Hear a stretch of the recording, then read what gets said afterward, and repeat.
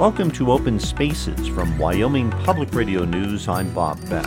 And I'm Melody Edwards. Today on the show, we'll hear about a pair of legislative bills intended to address a $400 million shortfall in education funding. The question is whether either will pass. We will leave this session with something, and it will be something that will move us forward. If we do nothing, we've done a big disservice to the state. If President Trump's travel ban sticks, it will have a major impact on some of the University of Wyoming's international students' studies and personal lives.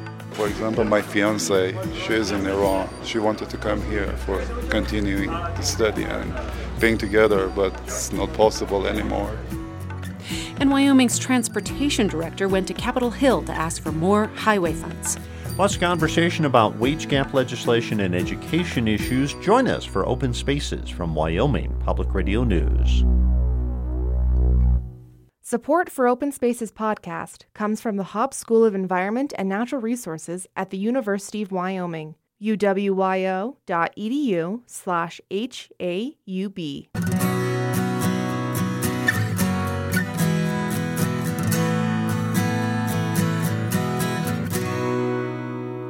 Welcome to Open Spaces from Wyoming Public Radio News. I'm Bob Beck. And I'm Melody Edwards. A downturn in the energy economy has caused a crisis in Wyoming education funding. K-12 funding is projected to see a $400 million shortfall at the end of the current two-year budget cycle. That deficit will grow if lawmakers can't find a way to address the shortfall. Wyoming Public Radio's Bob Beck reports that the House and Senate are taking different approaches towards solving the problem. I don't think we can cut our way out of this problem or tax our way out. That's Senate Education Chairman Hank Coe of Cody. Coe is serving his 29th year in the Senate and was among those who voted to create the current school funding model. He was also a big supporter of adding money into education when economic times were good. These days, Coe is singing a different tune and says they have no other choice but to cut K-12 education funding. But he's not overly thrilled with that task. I want to maintain the quality of education that I think we've funded well over the years and get the most bang for our buck. So, yeah, it's a little painful for me. Senator Jeff Wasserberger of Gillette is a longtime teacher and current school administrator.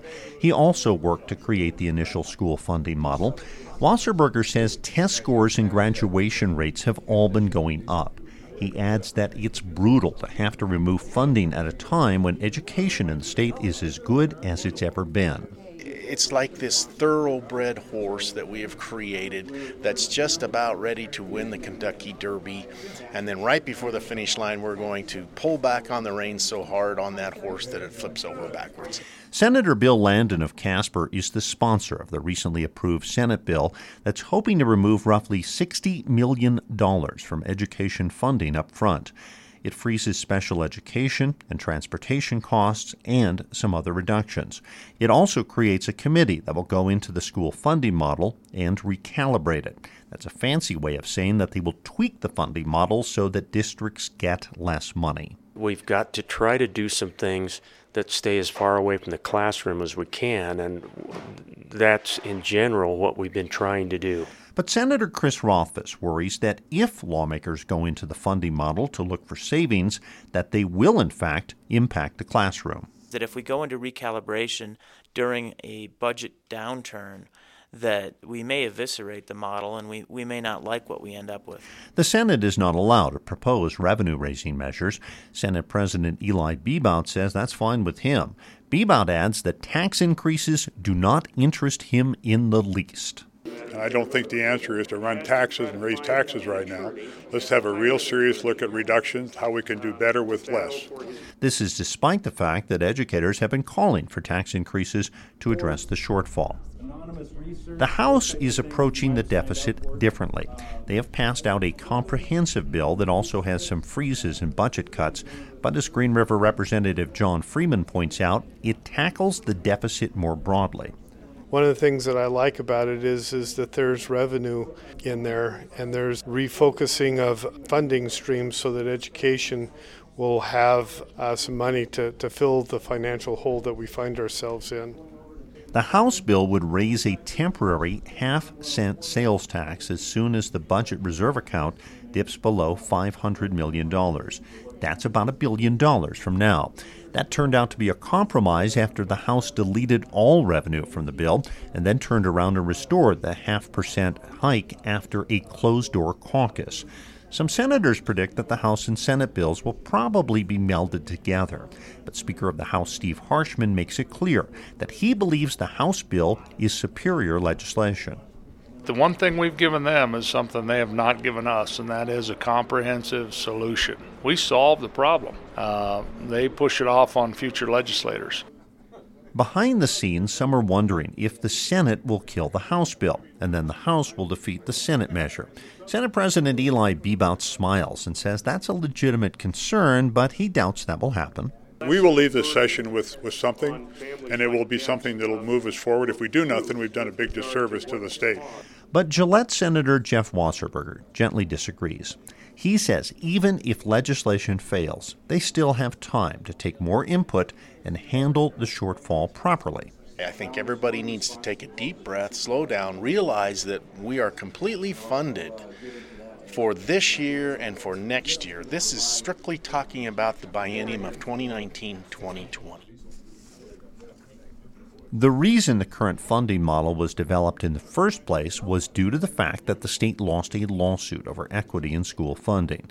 Wasserberger says if lawmakers don't take their time, they may lose another school funding lawsuit. For Wyoming Public Radio, I'm Bob Beck. The state's budget deficit has forced the University of Wyoming to reduce spending. Dr. Ann Alexander, Associate Vice President for Undergraduate Education, says at this point, every possible thing that's discretionary has been cut. But there are folks on campus who think energy conservation should have a more prominent role in cost-saving measures. Wyoming Public Radio's education reporter Tennessee Watson spoke with Megan Cranford, student chair of the Sustainability Coalition, about the effort. We're talking about budget cuts right now at the university, and you have some pretty interesting ideas about ways to conserve and not spend as much. Yeah, I have joined with a couple of other students to spearhead a group on campus called the Sustainability Coalition. Part of that includes conservation and efficiency projects at the university, and these aren't new ideas. They're ones that have worked on campuses across the U.S. and have helped campuses save thousands to millions of dollars just through energy conservation projects. Do you think that these conversations about budget cuts, has that helped you start this conversation more? I think people are definitely interested in ways to save money, and sustainability or conservation, whatever word you want to use, those kinds of efforts really have potential to save money without cutting jobs or cutting resources. And I think that it's a really good approach, and the university should really consider how they can dive into that. So part of the responsibility in energy conservation falls on the students themselves. What does it look like to get the buy-in of your fellow students? I think behavior change is really, really hard to accomplish, especially on a large scale, because it's how do you best educate students? And is that through flyers or social media or trying to teach them at their homes in their everyday lives? And so we think that the responsibility also should fall on the institution to look at how they can be more efficient in their operations, including timing on lights and how long we leave electronics going and what kind of fuel we're using to power all the operations. What seem like the biggest barriers? I mean, given the fact that other schools are already deploying these strategies and they're saving money, why not do it? Yeah, that's a really good question, and one that we struggle with and that we still don't really know the answer to. We think that a lot of times it seems like the University of Wyoming is kind of stuck in their ways, and sometimes those ways are 20 years behind other institutions. And we think that especially Wyoming, which is a leader in energy production, should also be guiding conservation and efficiency projects and have the capabilities of doing that. A lot of other campuses have a sustainability coordinator and sustainability offices, and those positions work directly on these types of issues, and we don't have someone on this campus currently doing that. And so, especially now with budget cuts, when people are already strapped to do the jobs that they were hired to do, adding these extra projects is a lot to ask. But we think that bringing in a person or an office of people to tackle these issues could save the university a lot of money. How common is it for schools to have offices like that? Very, very common. Like all of our surrounding institutions have one. Even the university where President Nichols just came from has a sustainability coordinator and sustainability interns, so students working on these projects. And this university, its administration, is in the midst of conversations about how to save money. Are there specific things that you're asking for, that you're pushing for? We have been asking specifically for a sustainability coordinator and sustainability office. We're also encouraging the Conservation and Efficiency Revolving Fund, or the SURF, which is already instituted on this campus. So that's where people can take project ideas related to conservation and efficiency, and they propose them, and then within operations, money is provided to see those projects through, and part of the requirements for those projects are that eventually they'll save money. LED lighting operations, for instance, there's like the initial cost to install them, but after a while you end up saving energy and money. And so those money savings would go back into this pool called the SURF in order to fund future projects. And we really want to push the university to like invest more time and energy into allowing people to propose projects to make that happen. And you said before that this university is behind. Do you have ideas about why? I think people think that like there's already a lot of push to put fossil fuels out of the energy industry. And especially being in Wyoming, people don't want to step on the toes of like their family and their friends and the communities that they grew up in that are heavily supported by these fossil fuel industries. But I mean, I'm from Wyoming and I care about energy industry and jobs and the people in this state, and I have a lot of Wyoming pride. And so it's not trying to put people out of business, it's just trying to be more responsible and have the stewardship and cowboy ethics that we claim to have. And it doesn't need to be political. I think it's just a way of taking care of each other. So as someone from Wyoming who's really passionate about these issues, what do you see as your future in this state? As a young person studying energy, I want to be part of the energy future, and I see that moving towards renewables, and that's not happening in this state. And so I don't see my future calling me to stay here. But if we became a leader in renewable energies, I would love to stay in a place like this and be part of that transition and have Wyoming continue to be a leader in the energy industry. That was Megan Cranford, student chair of the University of Wyoming Sustainability Coalition. To see her group in action, check out the Cowboys versus New Mexico on February 25th, which will be a zero-waste basketball game. When we come back, we'll have conversations about the wage gap and the Board of Education. This is Open Spaces.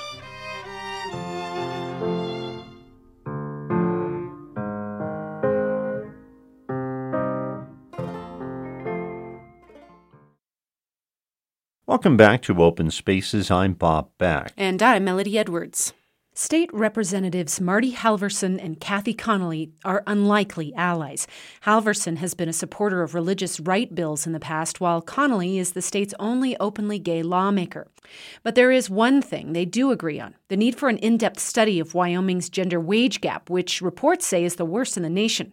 As part of our new series called I Respectfully Disagree, I sat down with both of them to hear how they came to co-sponsor a bill. Representative Connolly explained she knew she had to do something when yet another report came out proclaiming Wyoming as the worst gender wage gap in the U.S. And it happened right before session started. And so people like you will come and say, what do you think? And I will say, right, we have the worst wage gap in the nation and we need to do something about it. Right. And then you will have the same news reporter will go interview Representative Halverson, who will say, this is bulwarky. Right? It is all about, this is a distortion of information. It's all about choice. And so we are often pitted against each other, right? And so when I thought about it, I said, who better to ask to be the co-sponsor on this bill than Representative Halverson? And so that's when I sat down and said, Marty, do I have a bill for you? And you're nodding your head in agreement that there is this sense of you're being asked separately to kind of give your point of view, and there's never this working together. And so your response to her coming to you with this bill was? Elation. absolute elation. Kathy had the greatest idea. I couldn't get my name on the bill fast enough. And sure enough, I think the merit of the idea, first of all, and then the strength of the co-sponsorship got it right through the House, no problem. And so what we want to do is dispel the fact that we are at odds on this, and we have one goal in mind, to get the data. I think of the family in California. The husband has a job offer in Wyoming. The wife is doing her due diligence and runs across the headline, "Wyoming worst for women." What is that woman thinking? And we want her to be able to look at that and say, oh, I have as much opportunity here in Wyoming as my husband does. We agree that we think of it as an economic development issue. You know, I too do not want that headline. I want it because we change. You know, Marty wants it because there is kind of data that can explain that differently. But we need the good data. Absolutely. I see two possible outcomes of this study. The legislature really needs to step up and stop wage discrimination. Or there's another headline that says, "We were wrong about Wyoming women." Let's just She's got a new headline. Keep the W alliteration going and just send something out there that says, boy, were we wrong. Yeah. Where has the disagreement been necessarily?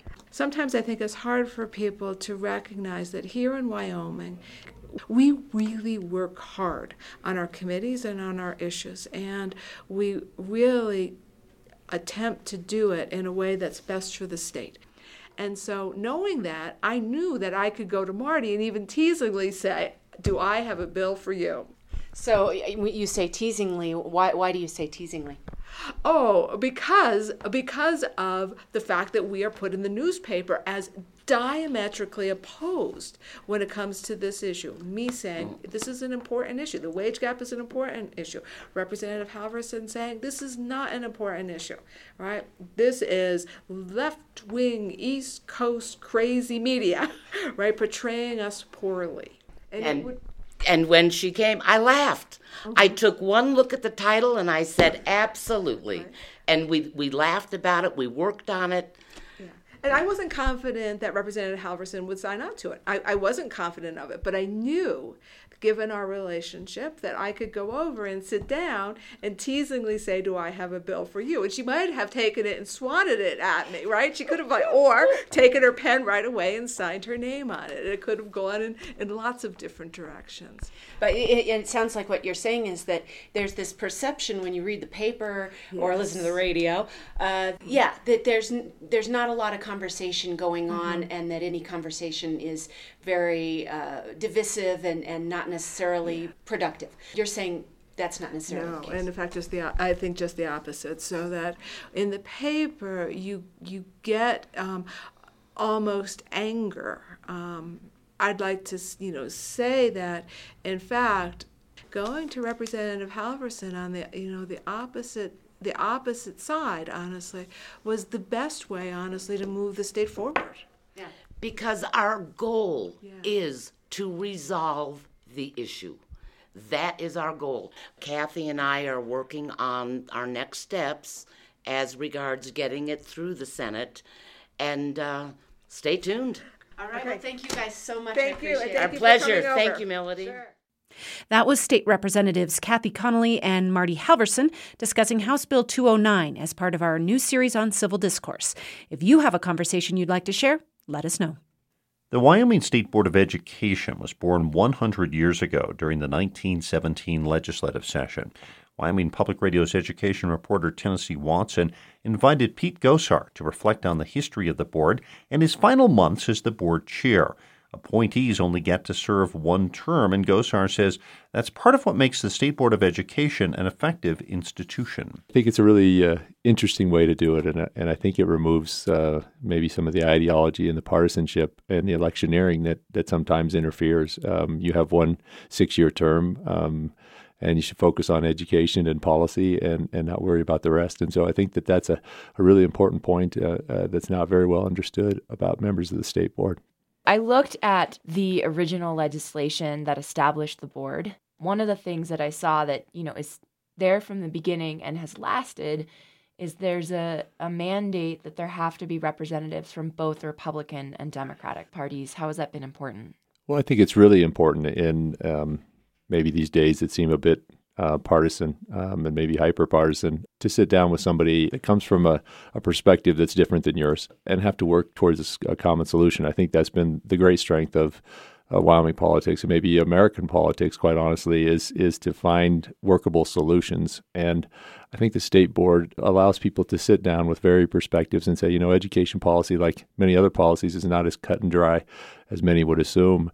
And so if you come at it from different angles, well, hopefully you'll come to a better and more sweeping solution that most people can live with. And I think that I hope that never changes about the state board. At its founding in 1917, was the goal to ensure equality in education across the state of Wyoming? I think it was. I think it was to set some sort of standards for education in Wyoming. There seemed to be unevenness.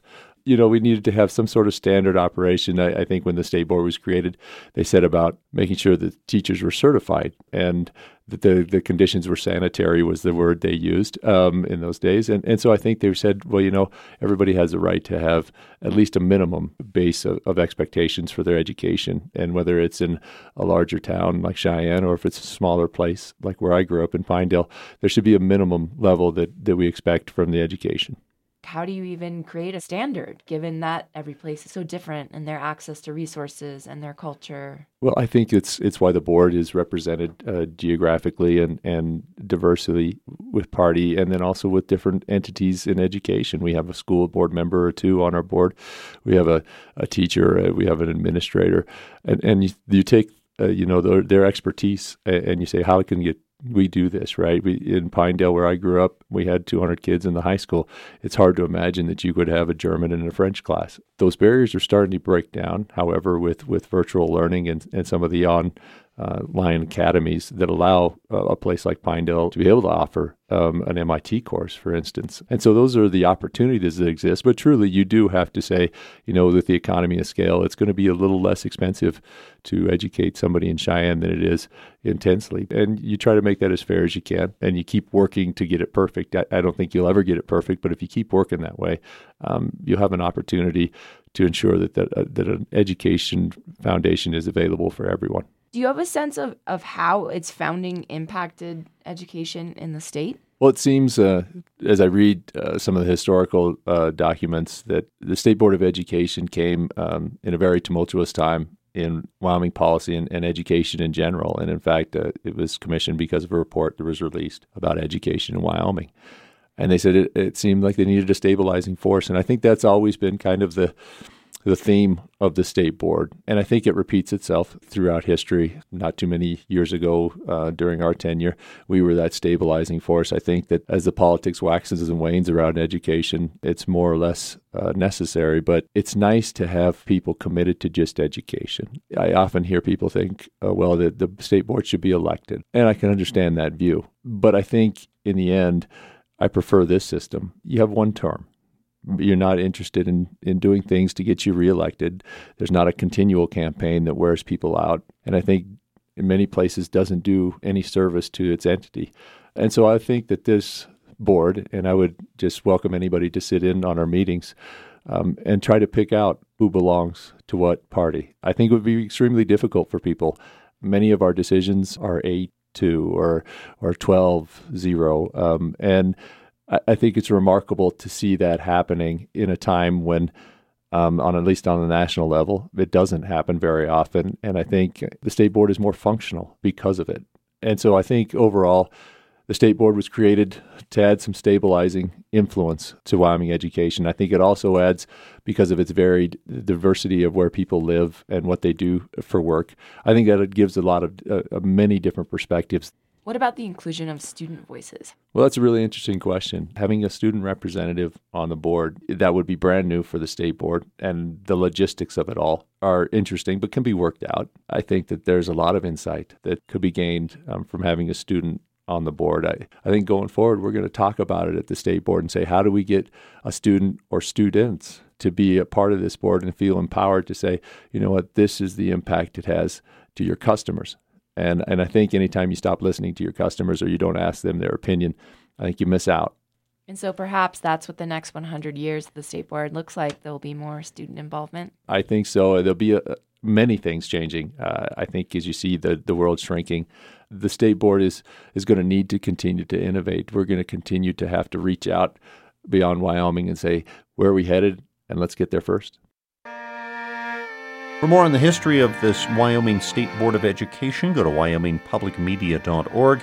And when we come back, Wyoming may finally have an in when it comes to getting more federal highway money, and some UW International students are closely following attempts at a travel ban. This is Open Spaces.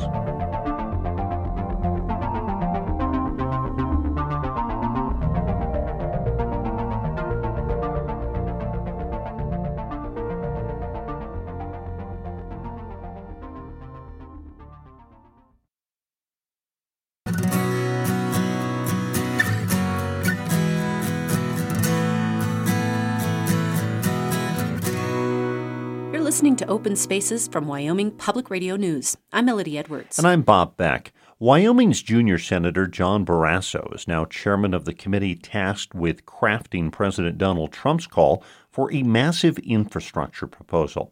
Trump wants to rebuild roads, bridges, railways, and airports across the country.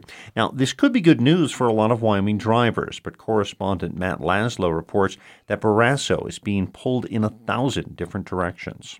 Senator Barrasso is known as a penny-pinching conservative, but when it comes to transportation, he thinks Washington has been the one pinching Wyoming pennies. Well, Washington has been running behind, and they've been putting the responsibility on the states. That works in a number of locations. When you take a look at the size of Wyoming and the number of miles of roads, the distance between places, and the number of people that live in Wyoming, it's not reasonable to expect the people of Wyoming to pay for all of the work on the roads. Wyoming Department of Transportation Director Bill Panos told the committee that Wyoming's highways, especially the interstates, are in need of repair. He says tourism plays a big part in that. Our highways enable tens of millions of visitors each year to reach scenic wonders like Yellowstone National Park and Mount Rushmore. So those highways ensure that tourism dollars are spent in America, furthering national economic goals.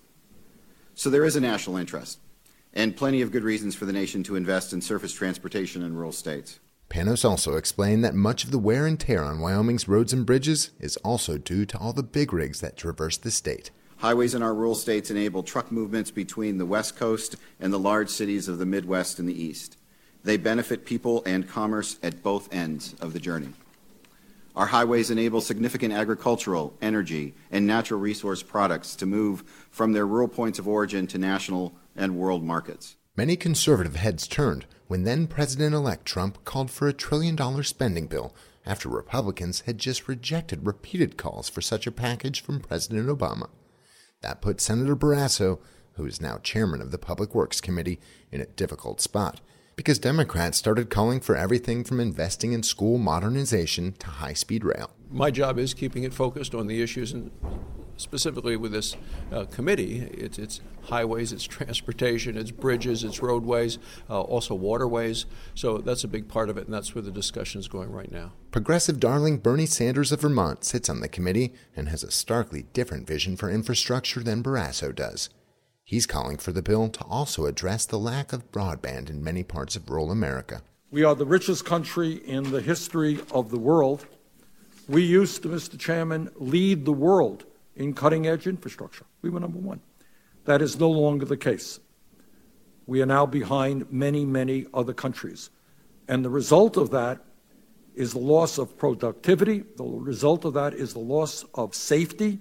Too many accidents occur because of a crumbling infrastructure. And the result of that is the loss of economic potential in jobs. Delaware Senator Tom Carper is the top Democrat on the Public Works Committee.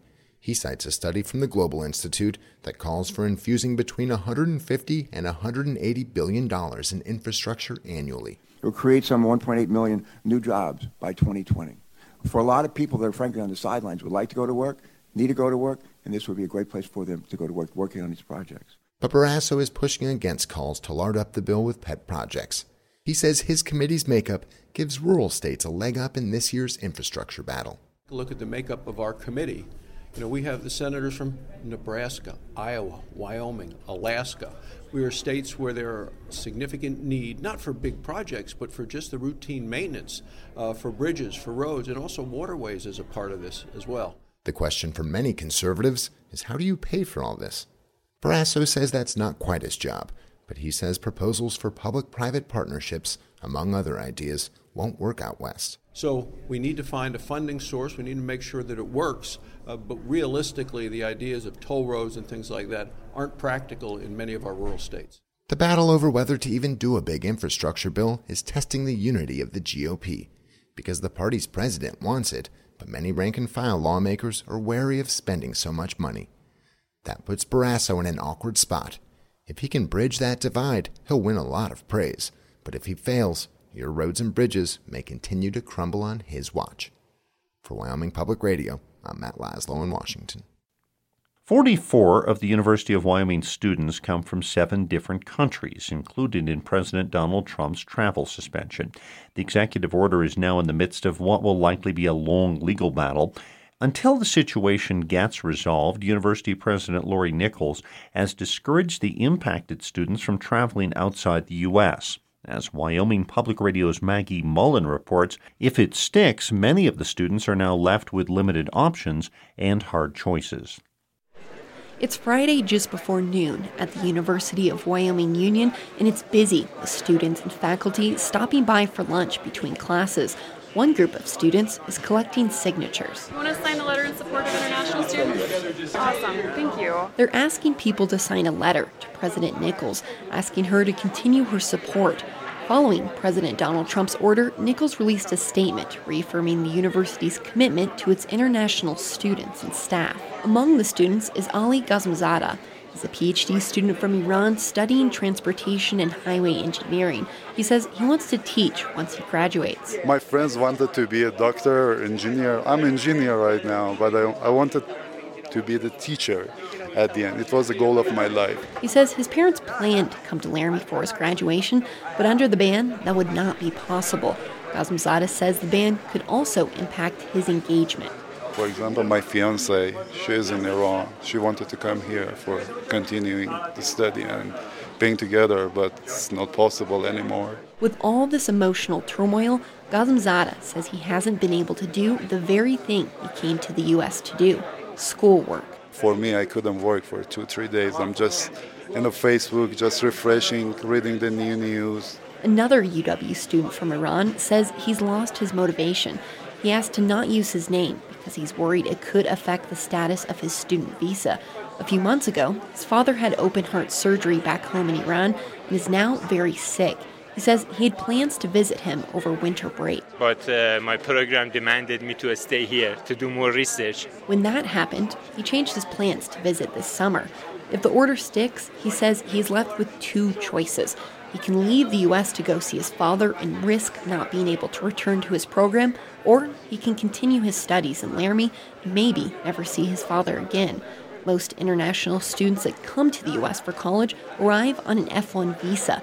It's valid for the entirety of their degree programs, and they can apply to stay for an additional 3 years after graduation to work in a job in their field. Jill Johnson is the Associate Director of Admissions for the International Students and Scholars Office at UW. She says applying for an F1 is a very long vetting process, especially if the student is coming from Iran. There are always really long delays in getting our students from Iran here because they have to go through a pretty extensive background check, and this has been for years now. Johnson says the Monday after Trump's order, students came to her office for a meeting and they were very upset. She says they were concerned about the people they knew directly impacted by the ban, but they were also worried about being able to finish their degrees. Most of these students, if not all of them, are graduate students, and so a lot of research opportunities that might not even opportunities, required research for their degree program are to happen outside of the U.S., whether they could leave and come back. Whether that would be a possibility for them to ever complete their degree here was really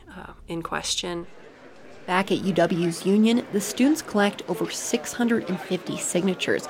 Ali Ghazamzadeh says it is a small effort that may not have a major impact, but he's happy to see his peers come together. Actually, the good thing about this order is that people now they are closer to each other. This is one advantage at least, because people need each other's support. This is the only thing that we can do. With the courts putting the ban on hold, the students remain in a wait-and-see mode. For Wyoming Public Radio, I'm Maggie Mullen.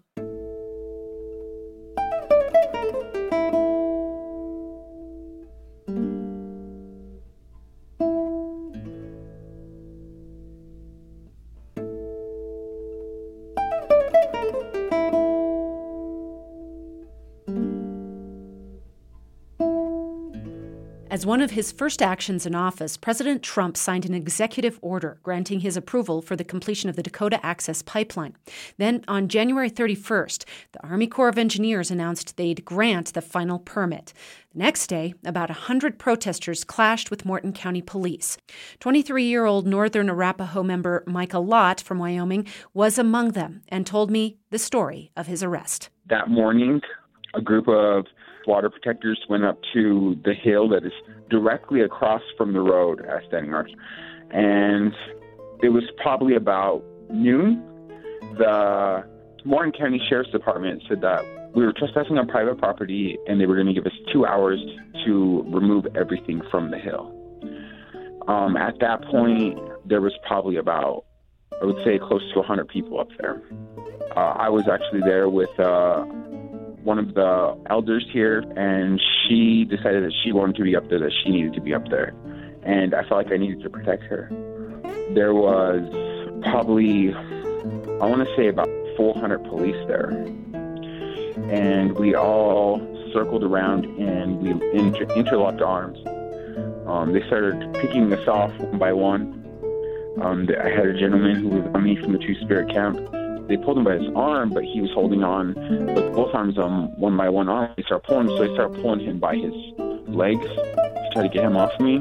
And that's when they grabbed me like behind my neck and like pushed me onto the ground. And that was kind of like when we were all zip tied. And there was about 70, 75, 76 of us that were taken that day. And what were you charged with? I was charged with engaging in a riot and trespassing. And so we were all being held on felonies without bond. Were you in jail for a while? What ended up happening in terms of how'd you get out? We were shuttled to Mandan. We were put in cages and separated, probably about 15 people in each cage. And we were told to strip it to our base layers, and some people were wearing shorts. And what was the weather like? It was cold. And especially during the night, it was probably about 0. After they told us we were in those cages, they started separating us, and we were told that we were all going to separate facilities and that we weren't going to be able to stay at the same facility. I was one of the 13 who was shuttled to Fargo. I was fortunately actually one of the last ones booked, so I got to get a hold of our legal help, the Water Protector Legal Collective. But unfortunately, after I was telling them about the conditions we were in and that we were being held without bond because they were saying that we were facing felonies, Cass County ended up blocking the legal defense number from everybody. Everyone tried to call so that we could get out faster, and every time you called, it said this number has been restricted. So the number itself had been blocked somehow? Yeah. Have you talked to the legal counsel since then? Did they, from their end, did they notice that as well? Yeah, they noticed that as well because there was a individual who was in Morton County who was trying to call, and it was blocked as well. It seems like they blocked him in every jail that we were at because they noticed that we were all calling the same number. So since you were able to get through, what happened then? We were in jail for 3 days. Well, the legal counsel ended up bailing everybody out. And you think 76 people times $500, that's a lot of money. And where's that money coming from? Donations. The Water Protector Legal Collective has raised a lot of funds to help out with the legal situation that's going on here. And now I understand that the chairman, Archambault, is encouraging people to leave, and that he's concerned about the flooding in the spring. You know, what's your plan in terms of going forward? I really believe in this movement, and I wouldn't have stayed through winter, and I wouldn't have endured as much as I've endured if I didn't believe in this movement. It's really crazy because the Standing Rock Sioux Tribe just released something else saying that they didn't say that we needed to leave. They were saying we needed to clean camp. So it's just, it changes every day. And we're living a completely different lifestyle than the regular American right now.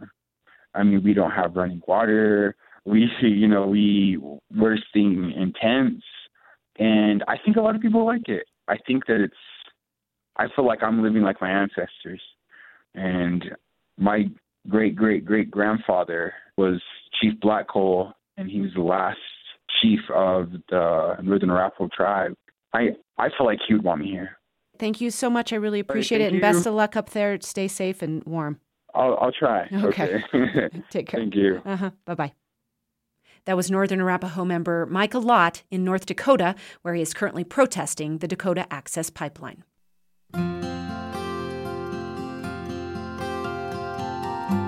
When we come back, we'll hear about a new book that mentions Heart Mountain and speak with the curator of art and research at the National Museum of Wildlife Art. This is Open Spaces.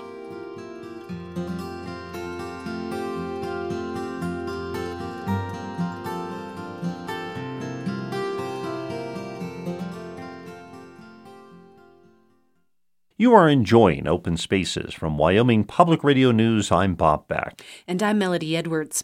A new book compiles government photos of Japanese Americans in World War II incarceration camps, including Heart Mountain in Wyoming.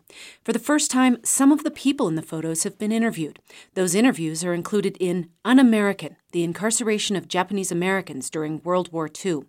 As co-author Richard Cahan tells Wyoming Public Radio's Aaron Jones, camp conditions were poor. People were taken and put into horse stalls temporarily. They were put into things that were like army barracks. They were hastily constructed and the wind blew in through holes.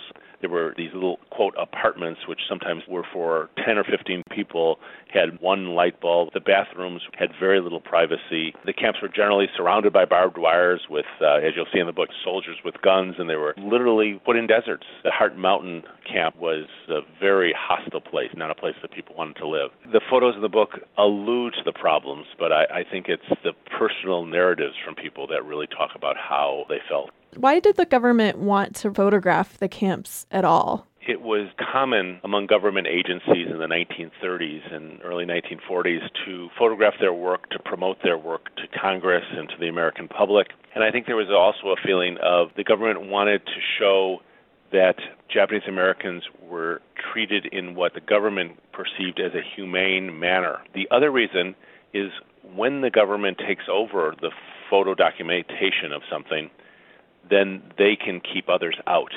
Another photographer whose story I found really compelling was Carl Iwasaki. Yeah. Could you talk a little bit about his story? He was a internee, somebody who was, one of the Japanese Americans who were taken and put into the internment camp. There were 10 of them.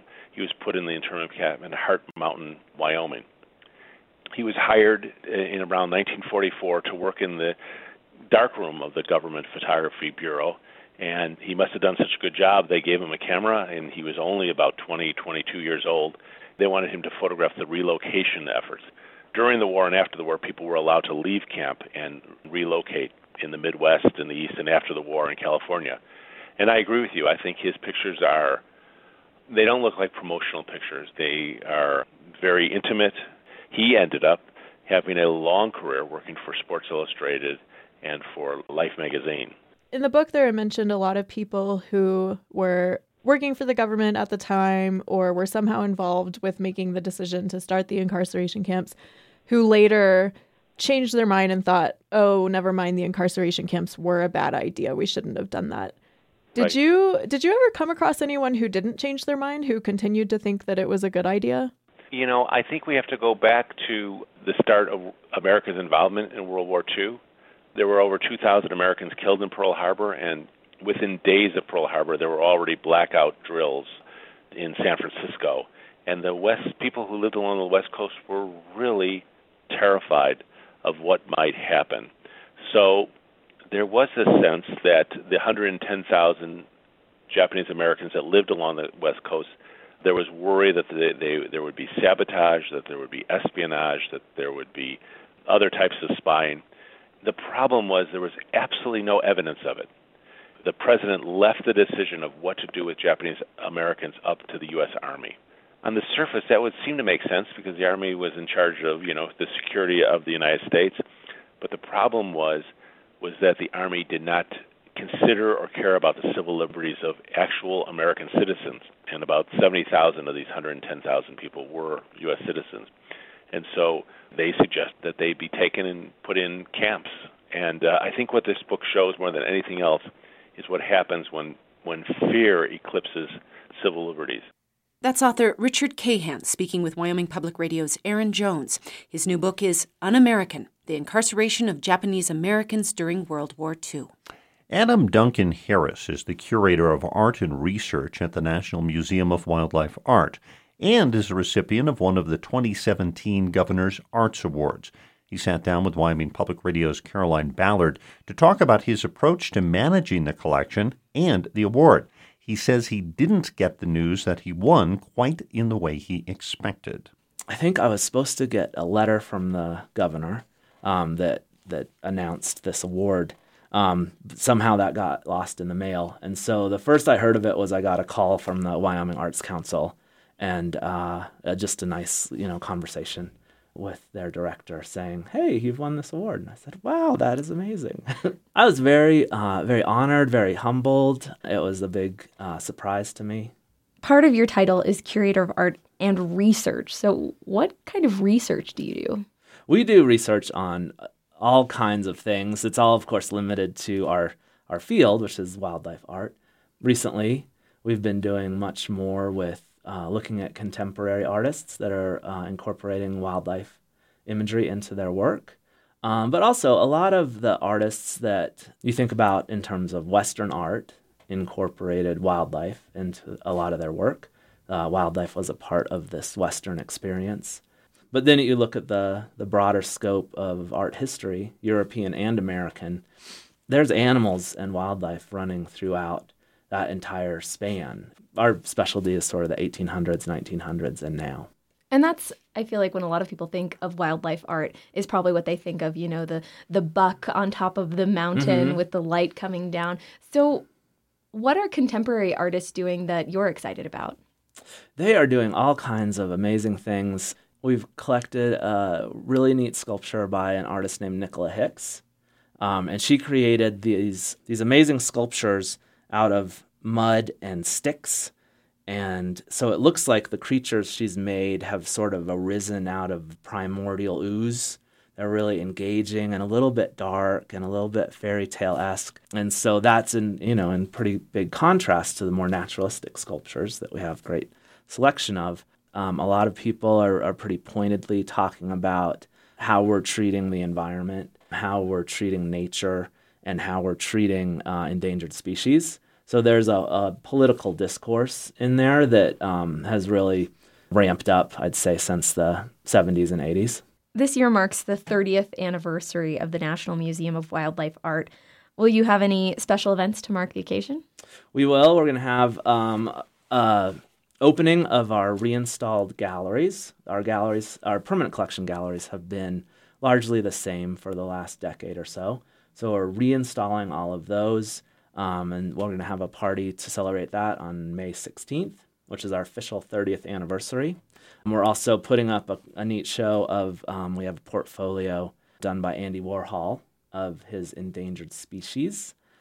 And then later on in the summer, we're going to have a big fancy gala in August that'll be more of a fancy celebration of our 30th anniversary. As you head into the museum's third decade, what direction are you hoping to take it? So one of my passions is our permanent collection. We have an amazing collection, and we've been able to do some really great projects with it, but there's still so much in there that we can work with and develop and research and write about and do exhibits with that I'm really excited to look inward, say over the next 5 to 7 years, and generate exhibits that we can send out to other institutions and just try to communicate what an amazing collection we have, what an amazing subject this is, and let people out there in the rest of the country see what we're doing. One of the biggest comments we get from visitors is when they come in for the first time, they say, "Oh my gosh, I had no idea."